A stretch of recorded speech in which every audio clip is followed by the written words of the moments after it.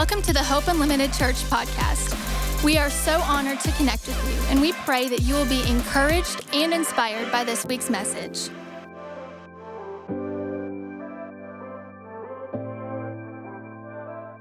Hello. Oh, this is fun being on this side of it. We are so happy to have all of you here. I'm not sure which one of you are all first-time guests, but again, we want to thank you so much for joining us today. And like he said, you know, the series coming up, I'm so excited about it. So excited about taking December and, you know, taking every week this month and focusing on things that we can do, you know, practically, spiritually, things we can pray toward to make next year the best year of our lives, the best year our families have ever seen, the best year for our marriages, for our children, for every aspect that next year, like he said, everything changes. The little things, the big thing, everything. So today, I wanted to start this series off with a message called Do Not Settle for Somewhat. Don't settle for somewhat. So I want you, if you will, turn with me to Exodus 3. We're going to start in chapter 7. And I use the New Living Translation because I'm more modern than King James Version. Kidding. So it starts off and it says, "The Lord told him, I have certainly seen the oppression of my people in Egypt. I have heard their cries of distress because of their harsh slave drivers. Yes, I am aware of their suffering, so I have come down to rescue them from the power of the Egyptians and lead them out of Egypt into their own fertile and spacious land. It is a land flowing with milk and honey, a land where the Canaanites, Hittites, Amorites, Perizzites, all the other ones, Jebusites, all the ites, I can't pronounce them like Casey can, now live. Look, the cry of the people of Israel has reached me, and I have seen how harshly the Egyptians abuse them. Now go, for I am sending you to Pharaoh. You must lead my people out of Egypt." So skip ahead to chapter 19. It says, "But I know the king of Egypt will not let you go unless a mighty hand forces him. So I will raise my hand and strike the Egyptians, performing all kinds of miracles among them. Then at last he will let you go. And I will cause the Egyptians to look favorably upon you. They will give you gifts when you go, so you will not leave empty-handed. Every Israelite woman will ask for articles of silver and gold and fine clothing from her Egyptian neighbors and from the foreign women in their houses. You will dress your sons and daughters with these, stripping the Egyptians of their wealth." So I want to set up really quick this whole little cast of characters.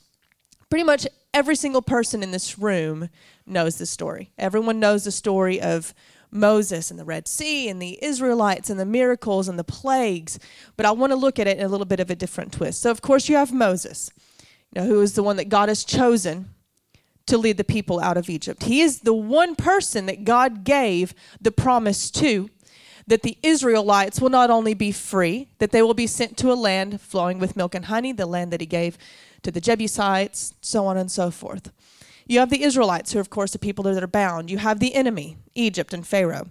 Now, you have to think that these are the people that have been in slavery for some 400 years by now. By the time Moses comes into the picture, it's been 4 centuries of slavery.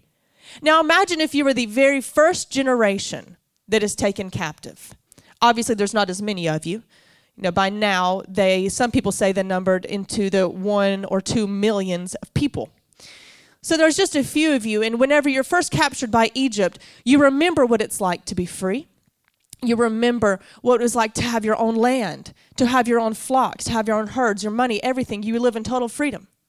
So you're captured. Your children remember hearing your stories, but to them, life in Egypt is fairly normal. Then to their children, now they're just hearing the stories of their grandparents, and then the great-grandparents, and then the great-great-grandparents.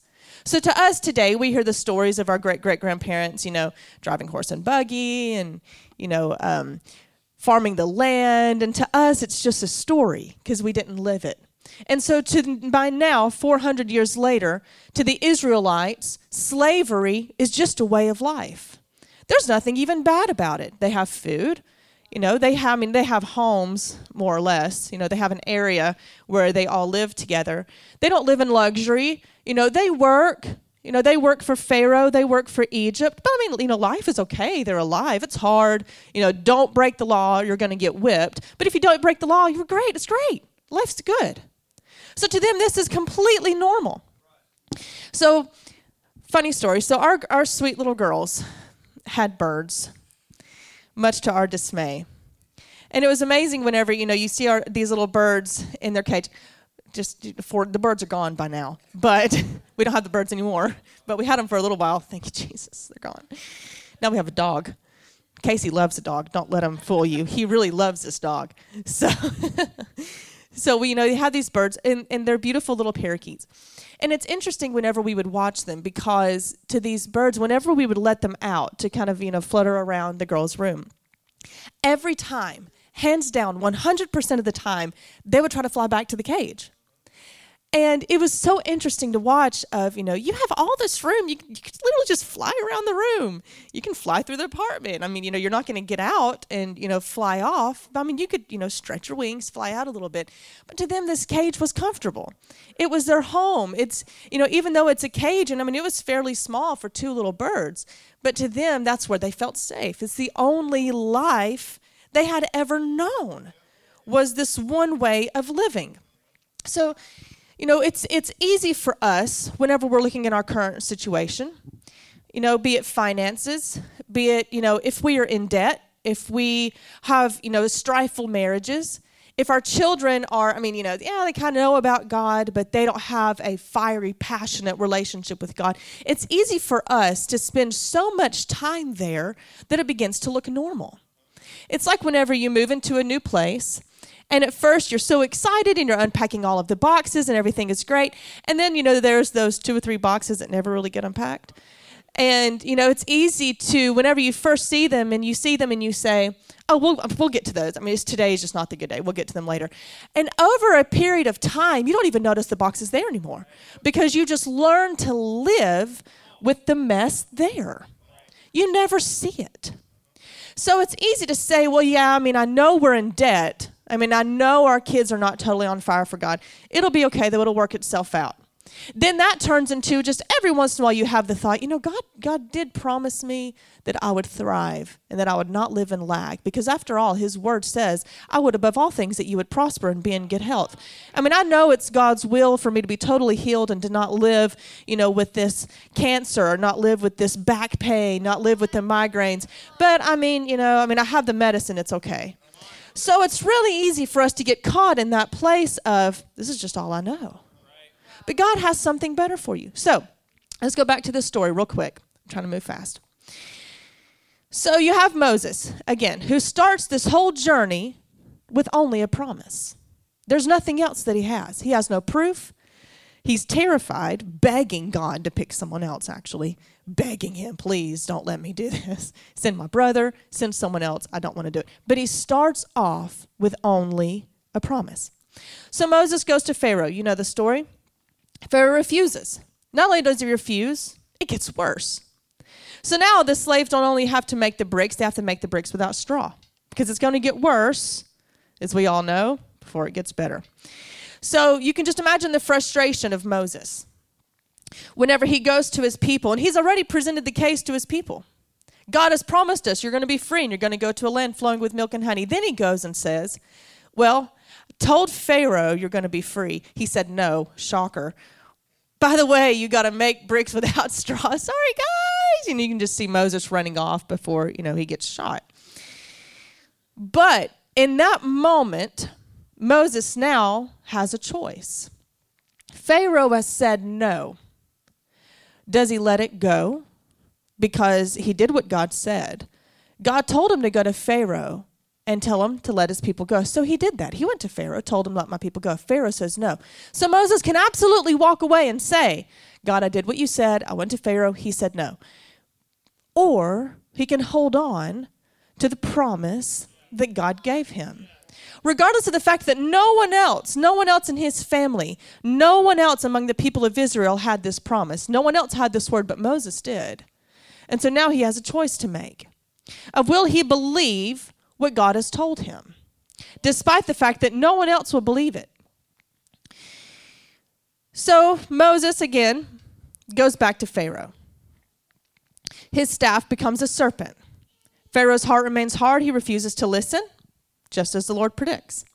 Next one, we all know the story, plague of blood. Pharaoh's heart remains hard. Next one, plague of frogs. Pharaoh now begins begging. Plead with the Lord to take the frogs away from me and my people. I will let your people go so you can make your sacrifices to the Lord. You set the time, Moses replied. So do it tomorrow, Pharaoh says. So the frogs die. Moses makes his preparations. Pharaoh saw that relief had come, so now he becomes stubborn and he refuses to listen. The next one comes, the plague of gnats. This is the finger of God, the magician said, the magicians being the people that work with Pharaoh. Pharaoh's heart remains hard. Next one, the plague of flies. All right, go ahead and make your sacrifices to God, Pharaoh says, but do it here in this land. Now think about this. Now Pharaoh, after several plagues in, makes Moses an offer. So now Moses has another choice to make. Does he negotiate the promise he originally received at the table of the enemy? Wow. So now you have a choice to make.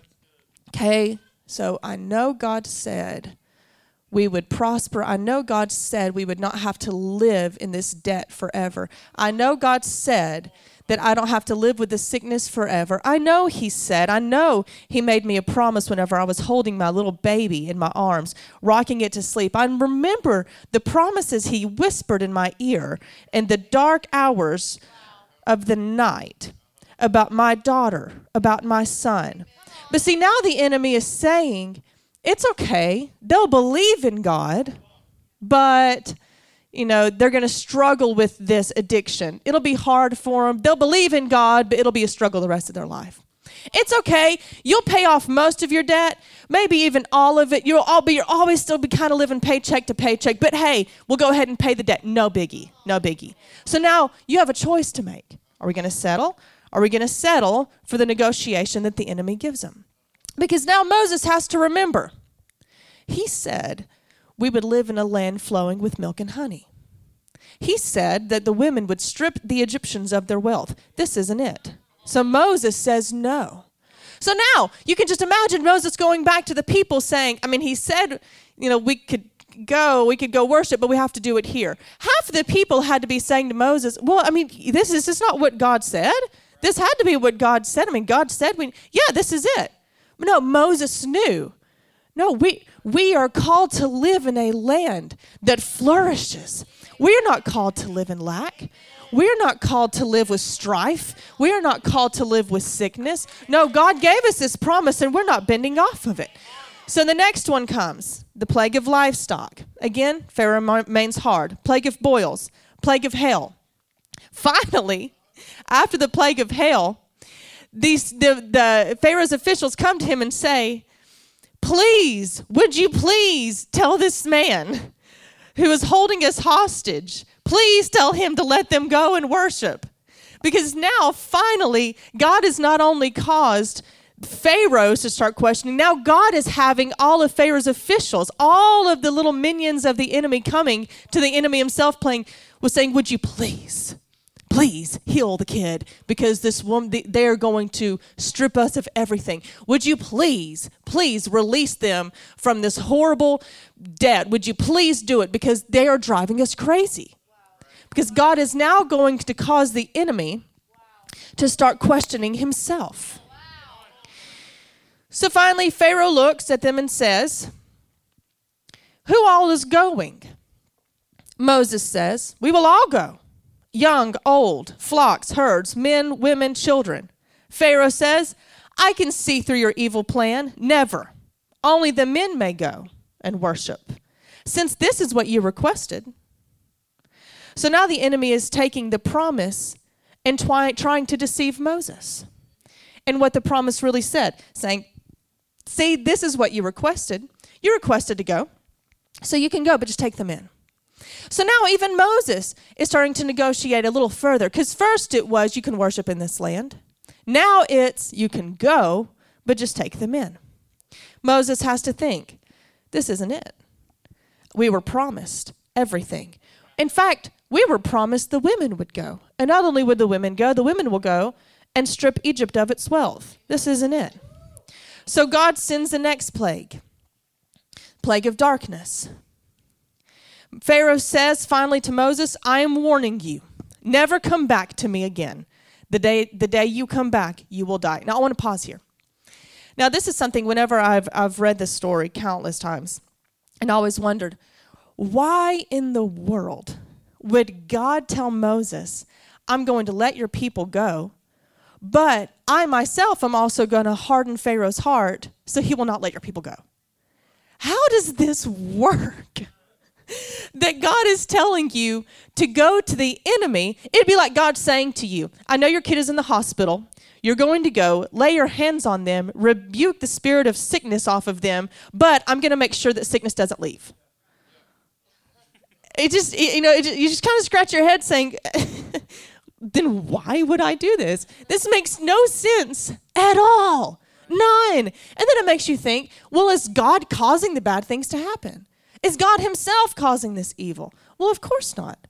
God cannot do that. God is all good. God is all life. God is all healing. He can't send anything bad.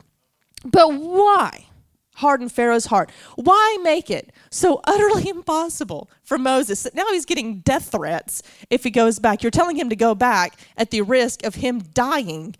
Why would you do this? So it's easy to look at the situation and wonder, even your own, why is this getting worse? Why is this more impossible? But you have to think, just go here with me. Let's just say hypothetically, Moses goes to Pharaoh the first time and says, let my people go.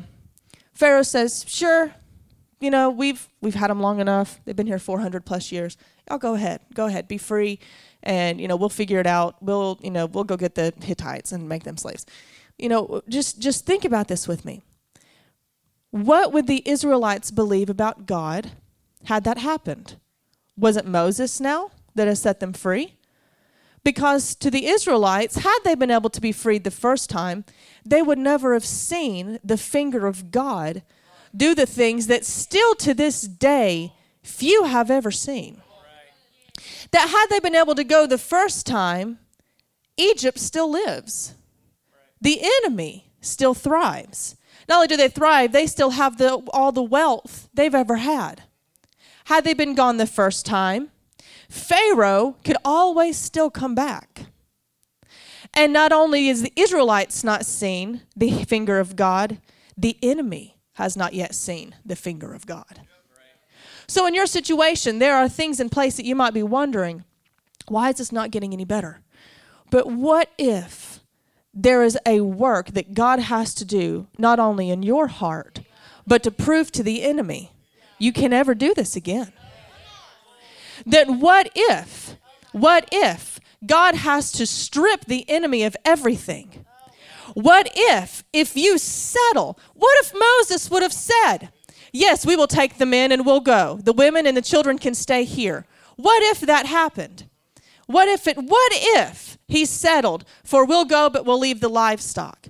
Then now the enemy is left with the livestock. The enemy is left being able to start over again. The women and children stay. The enemy can start over again, but not in the lives of the men. In the lives of your children, the enemy can live on.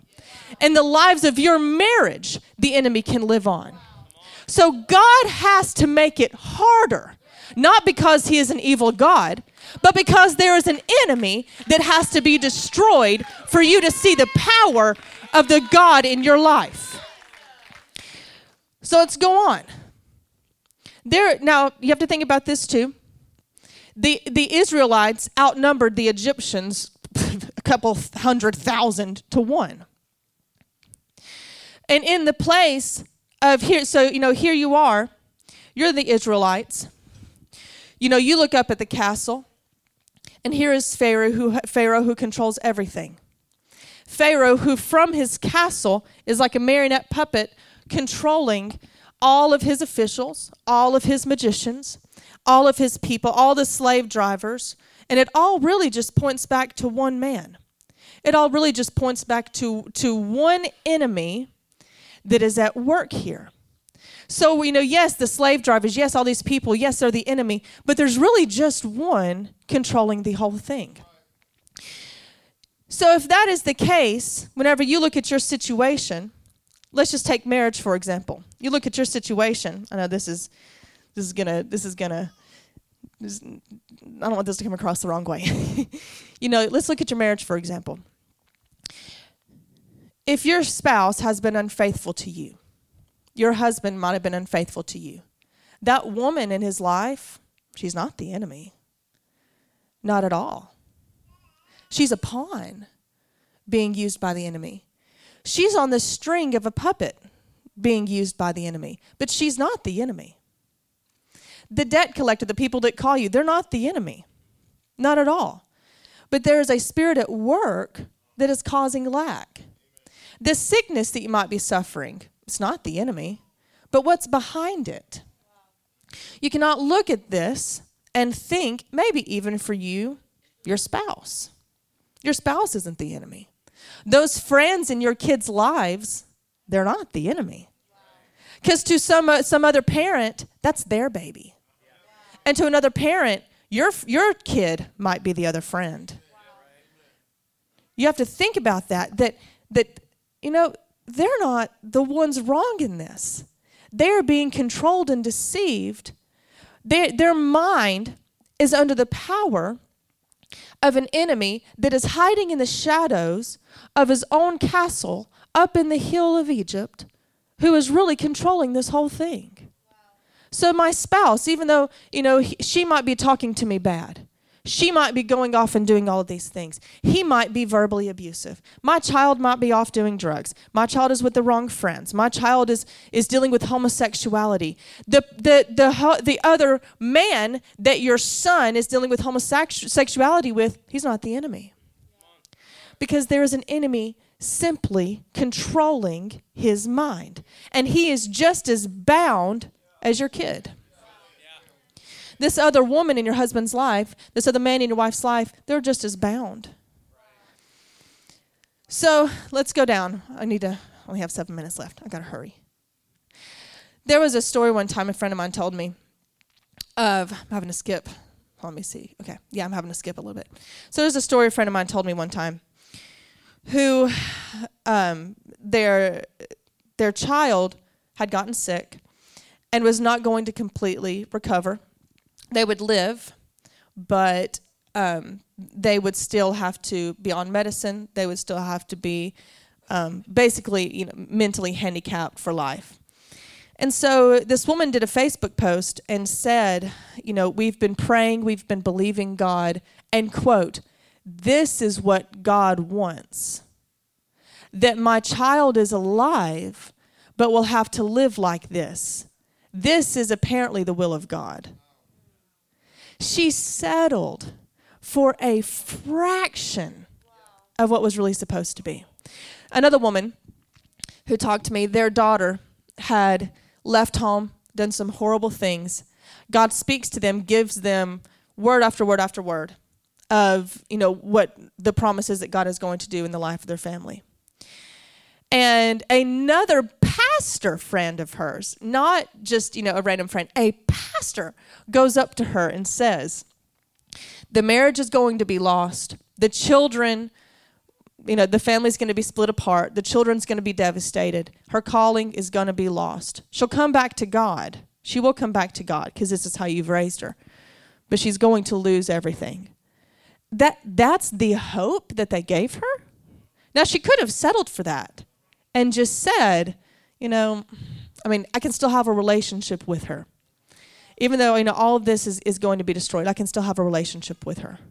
But no, and I want you to look at the difference in these two stories. The latter woman didn't settle.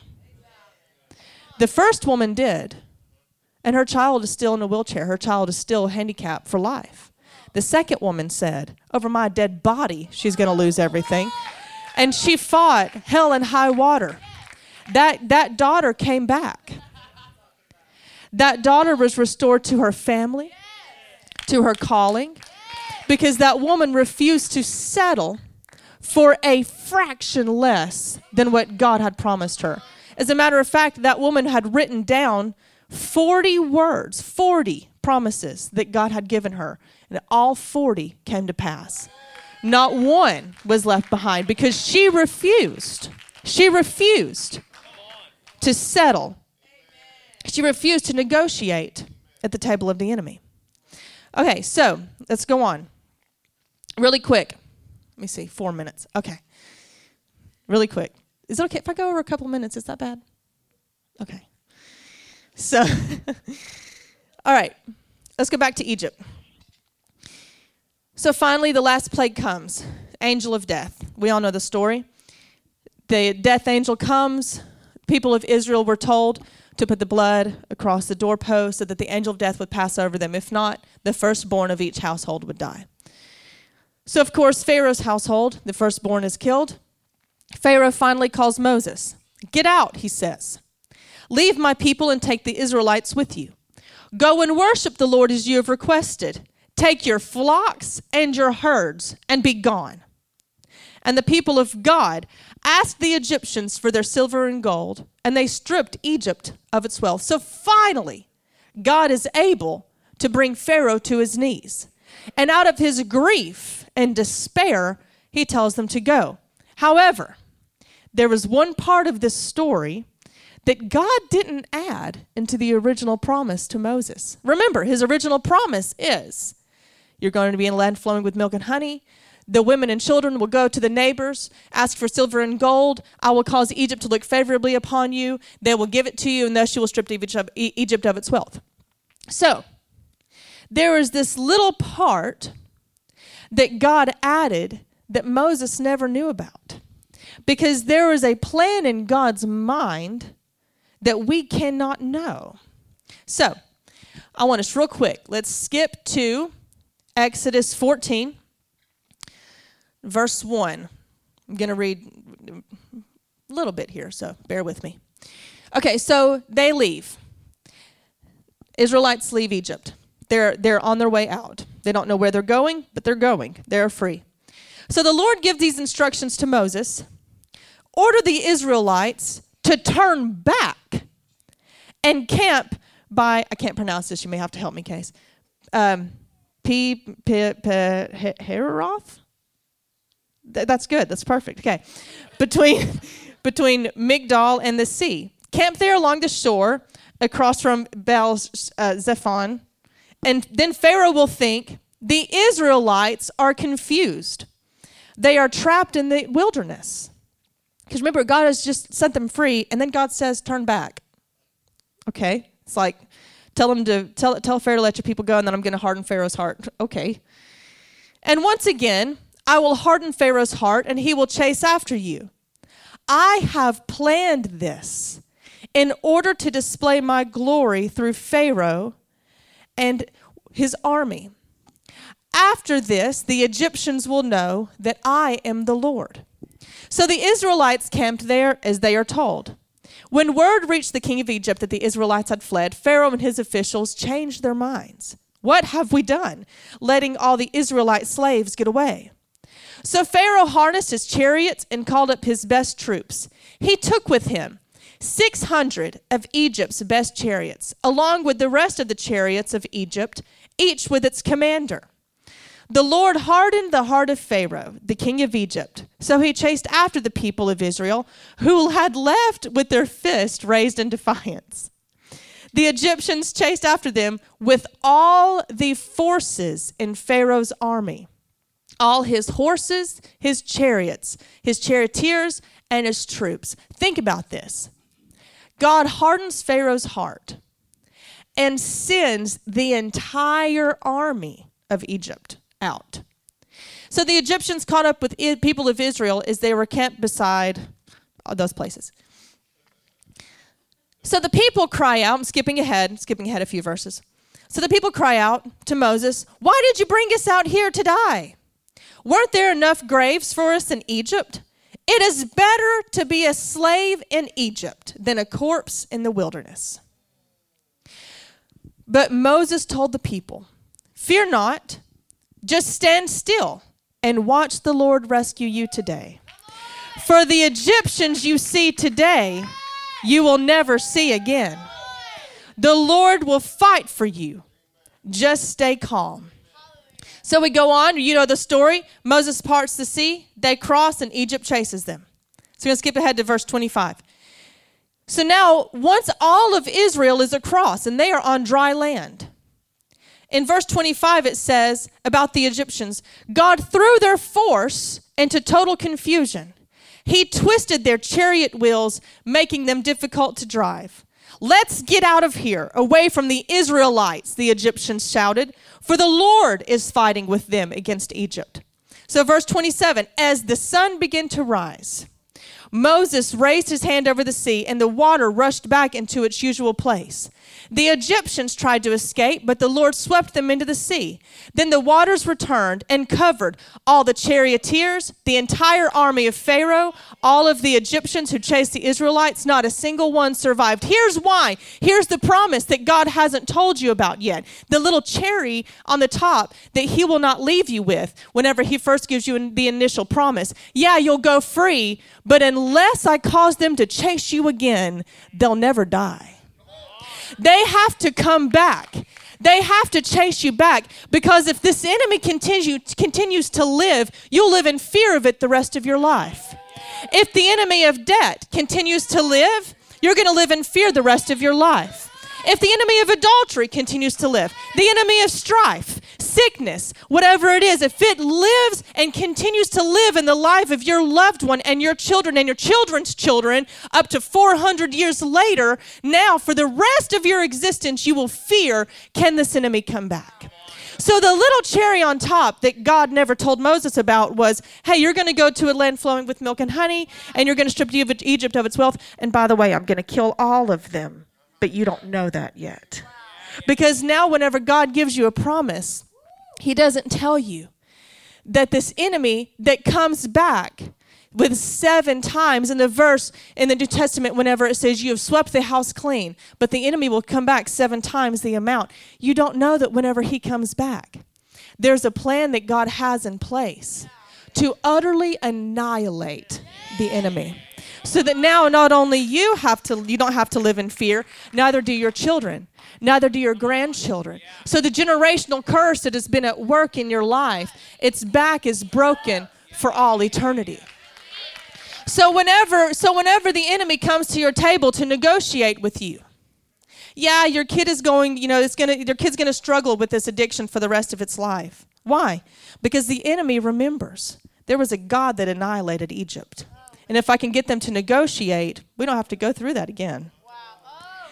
We don't have to deal with this again. So, but if you don't settle, if you refuse to give in to the negotiation that the enemy is presenting you with, you might just live to see not only your freedom, but the annihilation of the enemy that is at work in the life of your family. You might just get to live to see your children being not only everything they are called to be, but everything they're called to be times 10. You might live to see not only the healing of yourself or your loved one, but the back of cancer that has been rampant through your family for generations, broken for every family member for the rest of your lineage. That not only it ends here, it ends here for all of eternity. That no one in your family ever has to deal with it again. So as we go into this next year, if next year everything changes, for now, this month, it doesn't matter what negotiations the enemy gives you. You will see everything change next year. Absolutely, if you refuse the negotiation. Everyone stand with me real quick. Sorry, I went over my time a little bit. So you have to remember, what were you promised?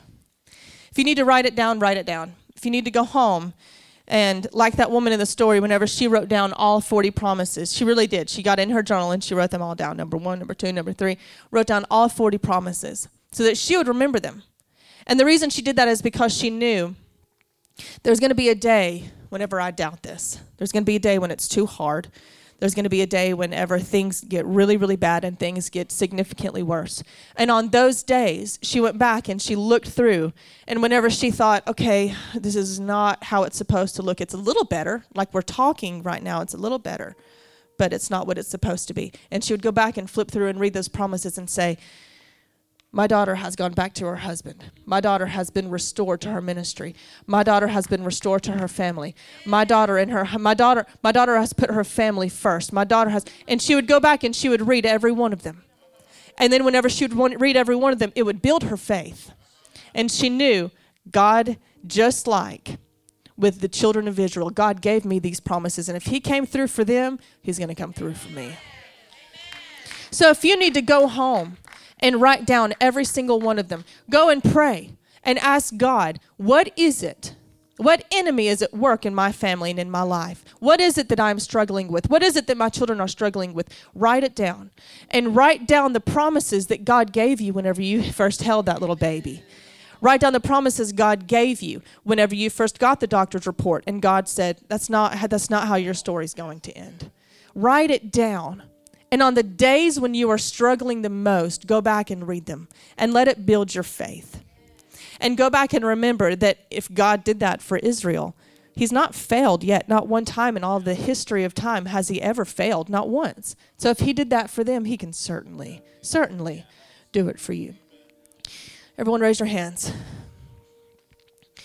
God, I pray right now, Father, for every one of us in this room, that as we get nearer to 2019, Lord, that we remember every single thing that you promised us for our lives, for our families' lives. That God, not one promise goes forgotten. Not one promise is sacrificed because we were handed something that might look like you, God, but it's not you. That, Lord, you would give us the discernment to know what is your voice and what is the enemy's voice. That we will never doubt whether it is the enemy giving us a negotiation or it's you bringing us the promise, God. Give us the eyes to see it whenever it comes. God, give us the ears to hear you, the ears to hear everything that you are saying to us right now. For this church, for everyone's life in this room, God. Peace, Lord, over every single person here.